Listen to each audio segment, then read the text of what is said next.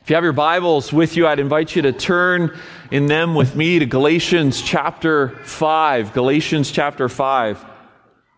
The finish line is in sight for us as we have been studying this New Testament letter for quite some time now, but Paul has still has some important things to say to his first century audience, and I think as we take God's word into our lives and into our hearts here in the 21st century, that the Holy Spirit has important things for us still to hear in this letter. It's good to have the opportunity to preach to you once again. I want to thank Austin last week for opening God's word to us. Those of you who were here and none of you were here. You were all there in that little camera, I forgot. But those of you who worshiped with us, not here, but at home, you might have already noticed that the passage that we're looking at today is eerily similar to the passage that Austin preached last week. In fact, that is not a mistake. That's not a typo. There is significant overlap. Now, I'm not re-preaching this text because Austin somehow did something wrong or didn't do it sufficient. That's not what I want you to hear. Here's how I want you to think about it. Last week, Austin, out of Galatians chapter 5, in these verses that we're going to look at and read again this morning, Austin did a high-altitude pass, we might say. 30,000 feet. He flew us over this passage as he reminded us of the battle that wages with our flesh, our need to walk by the Spirit, warring against our sin and pursuing righteousness. But what he didn't do, because he didn't have time to do this, and he told me, we talked about it beforehand, I knew he wasn't going to do this, is to look a little bit more closely at what Paul specifically says in Galatians chapter 5 about that warring against sin, about that pursuing righteousness. And so what I'm essentially doing this morning is I'm circling, I'm banking the airplane, and we're going to come back over this passage, but we're going to come back over it at 1,000 feet.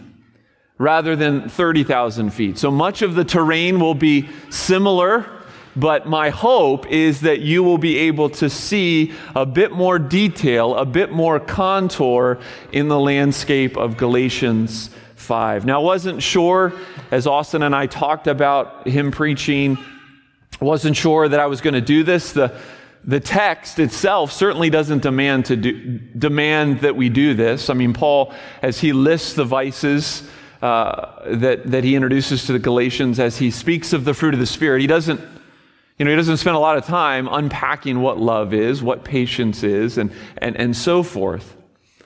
But I've decided to do this for three reasons. One is because in the midst of this letter, as we've preached it over the weeks and now months, we've heard a lot of Paul's emphasis that the law cannot be added to Christ. Right? That as we just sang, we are justified, we are made right by Christ and Christ alone. Hopefully you've gotten that message, because that's Paul's message, and that's the message of the gospel. Christ plus nothing equals everything. But Paul is also concerned not just about justification, he's concerned about sanctification, what flows from the gospel, or as Austin put it last week, what does the gospel do in my life? And so, because of Paul's desire to think about our sanctification, I want to think about it a little bit this morning. That's the first reason. Second, I think, and I believe this is true because it's true of me, that we all need help to create space in our lives to take stock, to examine ourselves, to identify specific things in our lives and begin to strategize about how we might root those things out, to see areas that need growth and to respond intentionally. In the hurriedness of life, this is not our go-to. So that's the second reason why we're taking another pass at a lower altitude. And the third reason is, while it's always a good time to think about these things that Paul outlines here, we particularly need the kind of character that is spoken of here. We particularly need this kind of character as the Church of Jesus Christ in the road that lies ahead for us. And so that's why I've entitled the sermon, Character Matters. Character matters, and these are matters of character that we're going to talk about this morning. You see, brothers and sisters, you and I are called to be a community of loving relationships, unity in diversity. And in many ways, this has never been harder to do. And so, yes, I'm beating this dead horse again, but I think it needs to be spoken. So I hope and pray that God's word challenges us. I hope that there is good news found here for us. So listen carefully as I read Galatians chapter 5. Would you stand out of honor for God's word? Galatians chapter 5, we're going to start in verse 18, and I'll read through the end of the chapter, verse 26. Galatians chapter 5, starting in verse 18. Paul says, "But if you are led by the Spirit, you are not under the law. Now the works of the flesh are evident: sexual immorality, impurity, sensuality, idolatry, sorcery, enmity, strife, jealousy, fits of anger, rivalries, dissensions, divisions, envy, drunkenness, orgies, and things like these. I warn you, as I warned you before, that those who do such things will not inherit the kingdom of God. But the fruit of the Spirit is love, joy, peace, patience, kindness, goodness, faithfulness, gentleness, self-control. Against such things there is no law. And those who belong to Christ Jesus have crucified the flesh with its passions and desires. If we live by the Spirit, let us also keep in step with the Spirit. Let us not become conceited, provoking one another, envying one another." Amen. This is the word of the Lord. Thanks be to God. Glory be to the Father, and to the Son, and to the Holy Ghost, as it was in the beginning, is now, and ever shall be, world without end. Amen. Amen. Go ahead and be seated.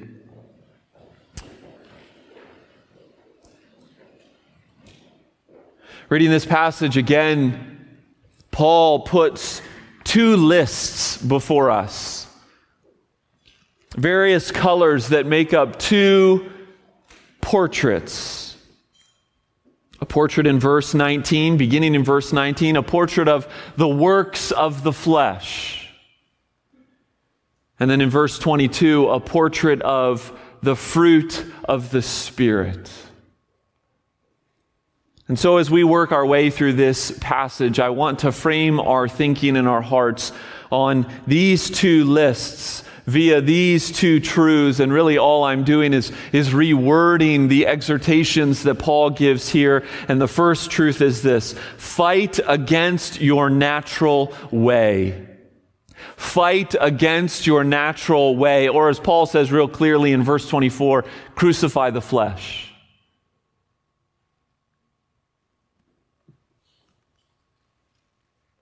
There are certain phrases that we might say to our kids trying to figure out their place in the world, trying to figure out what career they might choose. Phrases like, do what you love, do what comes naturally to you. That may be good advice for our 19 and 20-year-olds, but these are not phrases that we ought to be saying to our flesh in the battle of sanctification. And yet the world proclaims, to quote Sheryl Crow, the musician, if it makes you happy, it can't be that bad. The word here is sarx.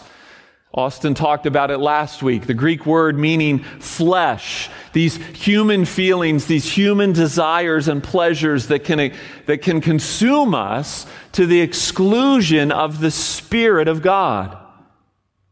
And in other words, it's not that the physical is bad. It's simply that our natural way is to abuse those desires and to abuse those pleasures, which is why I say fight against your natural way. Paul says in verse 24, those who belong to Christ Jesus have crucified the flesh with its passions and desires. Now this is different than Galatians 2:22, where Paul says, I have been crucified with Christ. Do you hear the difference? Verse 24, those who belong to Jesus have crucified. Galatians 2:20, I have been crucified.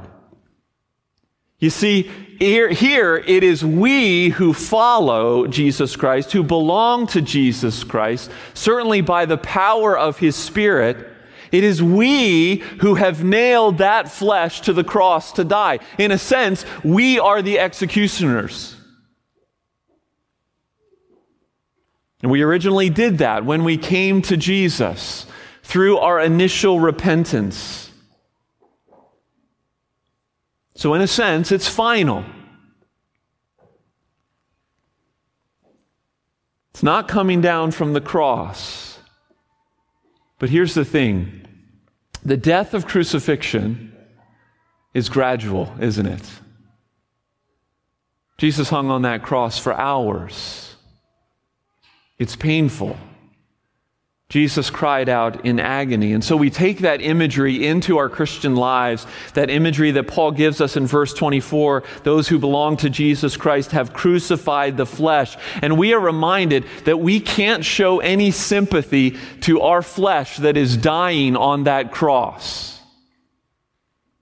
We can't take it down from the cross, nurse it back to health, play with it a little bit. But as one of my seminary professors said, we pound the nails in a little deeper, constantly.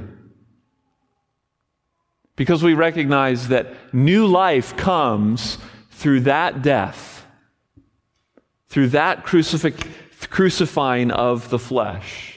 See, Jesus used similar imagery when He was on earth. In Luke chapter 9, verse 23, He said, if anyone would come after me, let him deny himself, take up his cross daily, and follow me. Paul will say to the Ephesian church in Ephesians 5:11, take no part in the unfruitful works of darkness, but instead expose them. So that's what I want to do a little bit of this morning. A little bit of the hard, painful, gradual work of exposing the natural way, of letting the Holy Spirit turn up the dimmer switch in our lives, revealing all those things that we don't see when the lights are down, all those stains in the carpet, all those cracks in the wall. Verses 19 through 21 here in Galatians chapter 5 can be summarized into three categories of sin that certainly were prevalent in Roman culture, which is why Paul alludes to them and talks about them, but they are in our world today. We could spend a lot of time talking about each of these. I'm not going to do that. I just want to briefly walk through. I want to fly through the first two and then camp out on the last one a little bit and let it lead us into the second point. The first category of sin that he brings up is sexual and substance abuse. We could categorize it that way. Listen to the words: sexual immorality, impurity, sensuality, drunkenness, and orgies. Well, at least we don't have any issue with this kind of stuff in our day and age, right? No, of course we do. We live in this sexually confused and sexually broken culture, a sexually brazen culture that bombards us with lies and imagery. And so promiscuity and pornography and every kind of perversion is around us. So Paul is reminding the church, brothers and sisters, especially my brothers, don't let the lies about sexuality come down from that cross. You've nailed them there.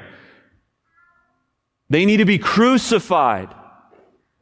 Paul tells the Corinthian church, don't even hang around with this kind of stuff. Don't even play with it, but flee, run in the opposite direction.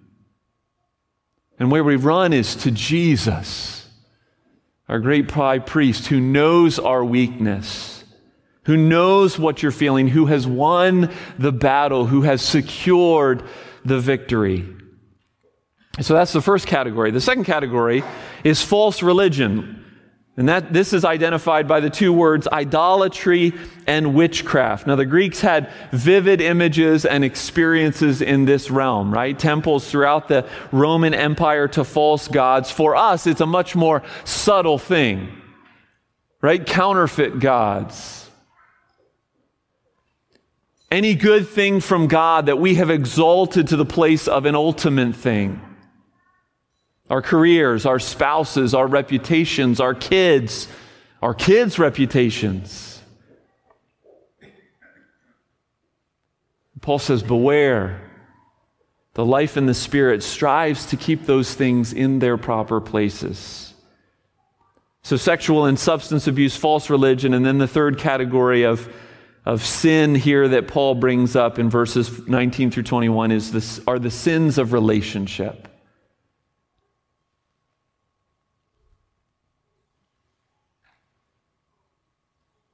Remember, this entire letter has been written addressing conflict in the church. Right? These false teachers who have come in and questioned Paul's authority and taught a gospel other than the gospel that Paul taught, which was no gospel at all. Paul's concern is that those who are walking by the Spirit deal with one another in ways that are contrary to the controversies of the world. And yet our natural way, our flesh-driven, passionate pride so easily and so often sours those relationships as we engage those who think differently than us. Now, Paul would of course agree that there are some things that we must divide over, right? Namely, the heart of the gospel message. He told those teachers who were perverting the gospel, get out. There's no place for you here. And yet in other things, as we'll kind of move into this second truth, in other things, in secondary matters, we need an abundance of patience and love. There was a 17th century German Lutheran theologian, Hubertus Meldenius, who has described this quote, you've probably heard it before: in essentials, unity; in non-essentials, liberty; in all things, charity. This is what I hope for the life of our community, for the life of our church. But it will only come as we battle against the natural way. Particularly these sins of relationship, enmity, strife, jealousy, fits of anger, dissensions, envy. Will only come as we battle against those things, as we look at Jesus and keep in step with the Spirit. And that's where we turn our hearts. Let's get away from the negative, from those fleshly things that we have crucified on the cross and that we need to keep there on the cross. We fight against the natural way. And secondly, we step in the way of the Spirit. We step in the way of the Spirit. This is just another way of saying verse 25, that we live by the Spirit. You see, brothers and sisters, for the believer, it's inevitable. John 15, Jesus' words about the vine and the branches. True believers abide in Christ. And as we abide in Christ, as we rest in the vine that is Jesus, absorbing life from it, His life into our life, fruit is inevitably born. And notice the fruit of 5:22 is singular, not plural. He doesn't say the fruits of the Spirit are. He says the fruit of the Spirit. And that's not because all those things are the same thing. It's because they equal one spiritual life. A life of holiness. A life of godliness. The kind of life, brothers and sisters, that we ought to be about, that we ought to be after, the kind of life that Jesus Himself embodied. And therefore, the kind of life that when we attach ourselves to Him and gain life from His life, it inevitably flows from that union into our lives. We can't grow it. Only the Spirit of God can grow it. But we can cultivate it. We can tend to the soil of our hearts and allow the nutrients to soak in. It's what we are made for. 2 Corinthians 3:18, to be transformed into His likeness. Romans 8:29, to be conformed to the likeness of His Son. Ephesians 4:24, to be created to be like God in true holiness.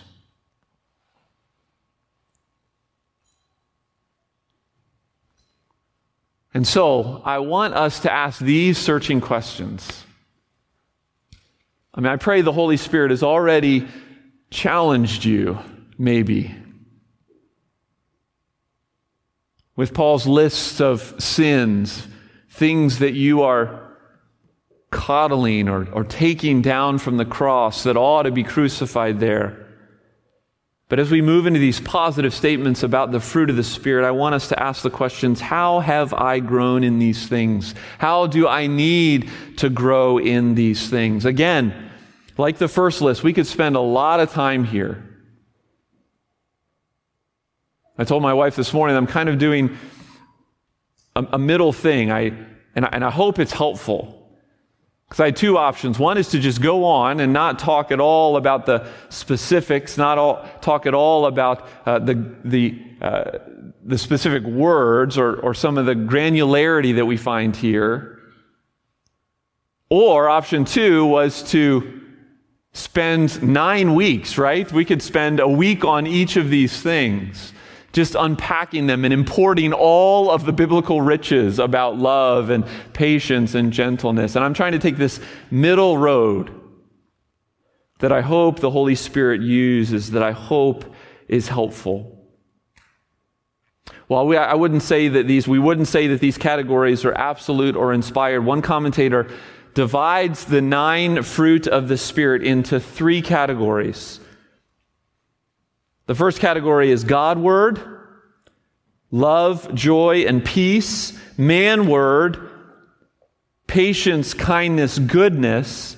And self-word, faithfulness, gentleness, and self-control. Now, I think that's kind of helpful, but not absolutely helpful, certainly not inspired, and there's a lot of overlap between those 3 categories.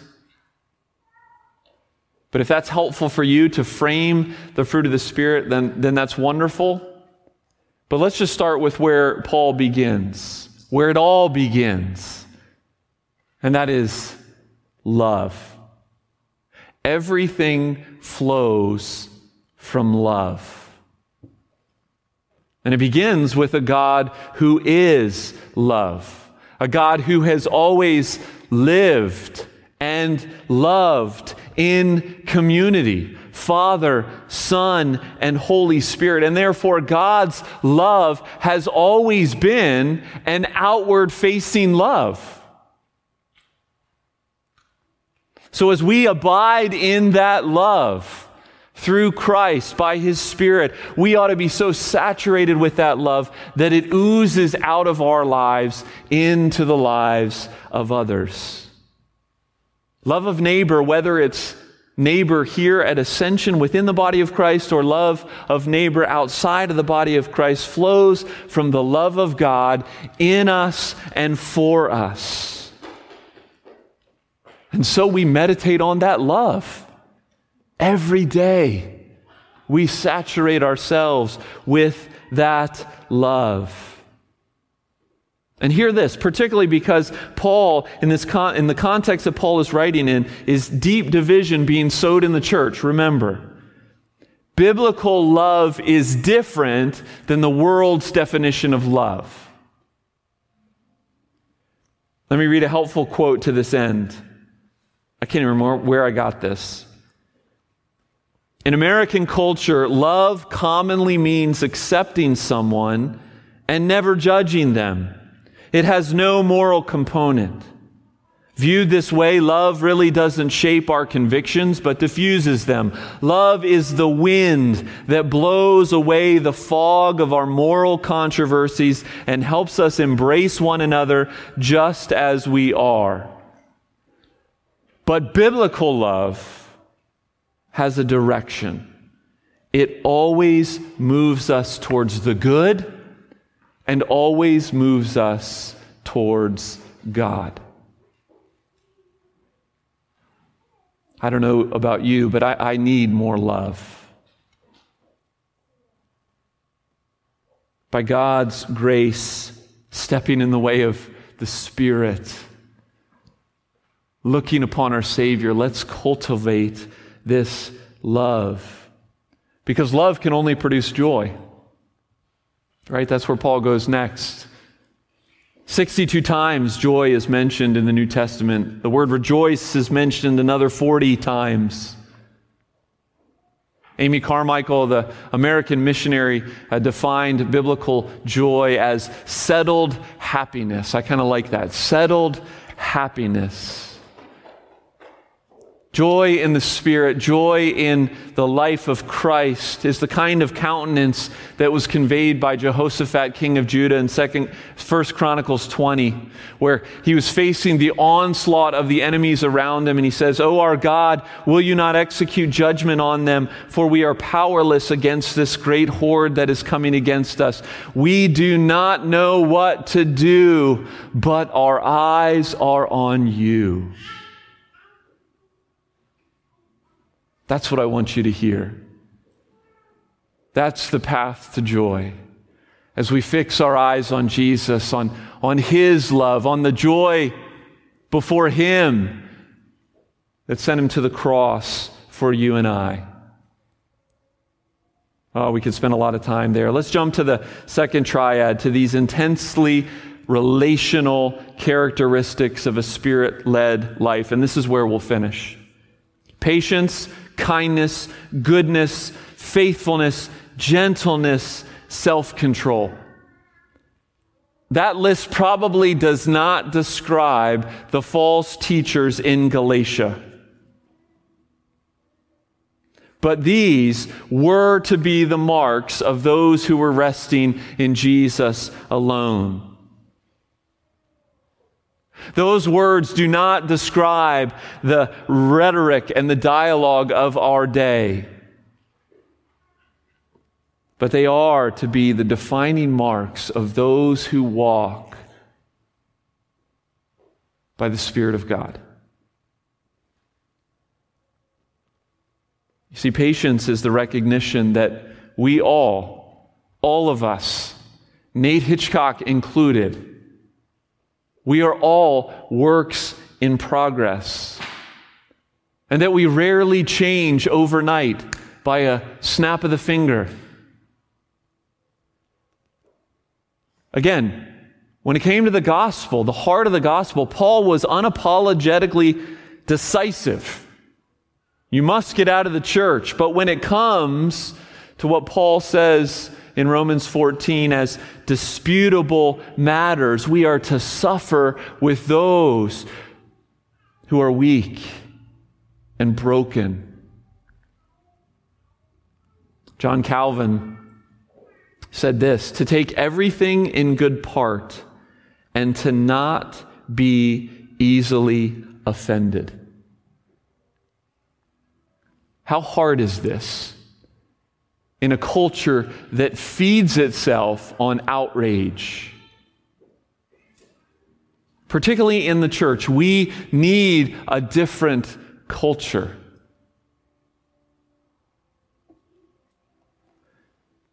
One pastor says this about the life of the church.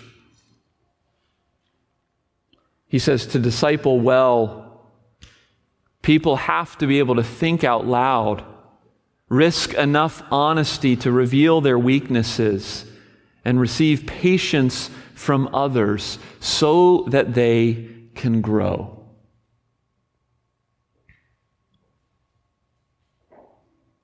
And so patience acknowledges that we are not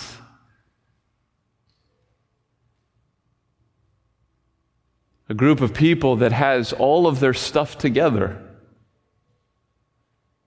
But we're messy, and we need help, and we need one another. We need the Spirit of Christ.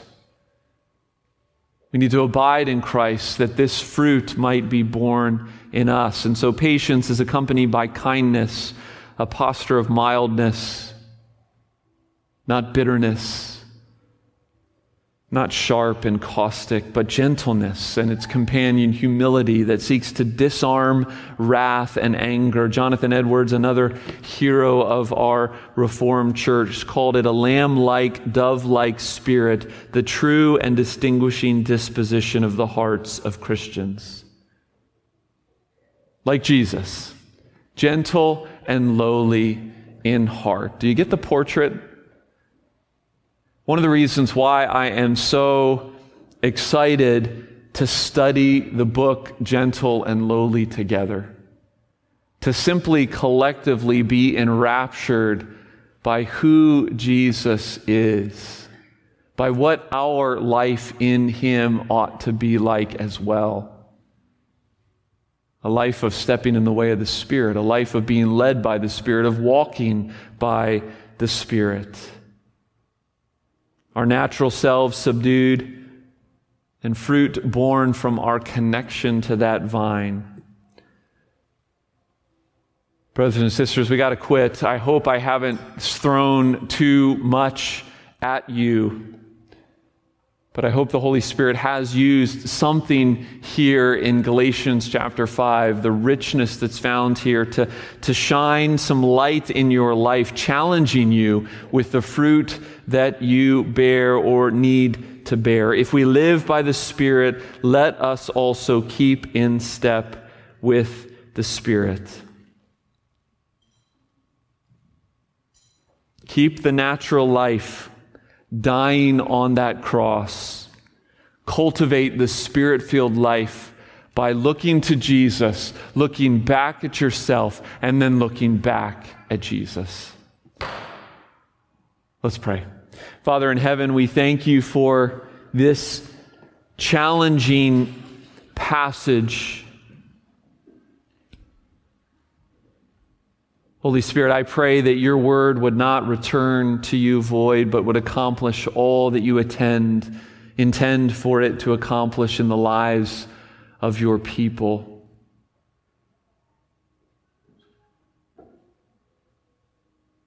Father, we want to be a different kind of community in the way that we relate to one another, in the way that we love one another, in the way that we resolve conflict with one another, in the way that we engage one another, in the way that we engage the world.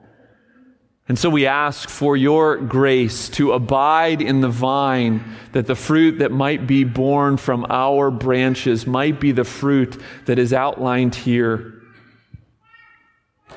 A fruit that we see clearly as we look and gaze at the Lord Jesus Christ. Father, we thank you that He has done all that needed to be done. And so even as we challenge our own hearts and challenge our own lives, we give thanks for that sufficiency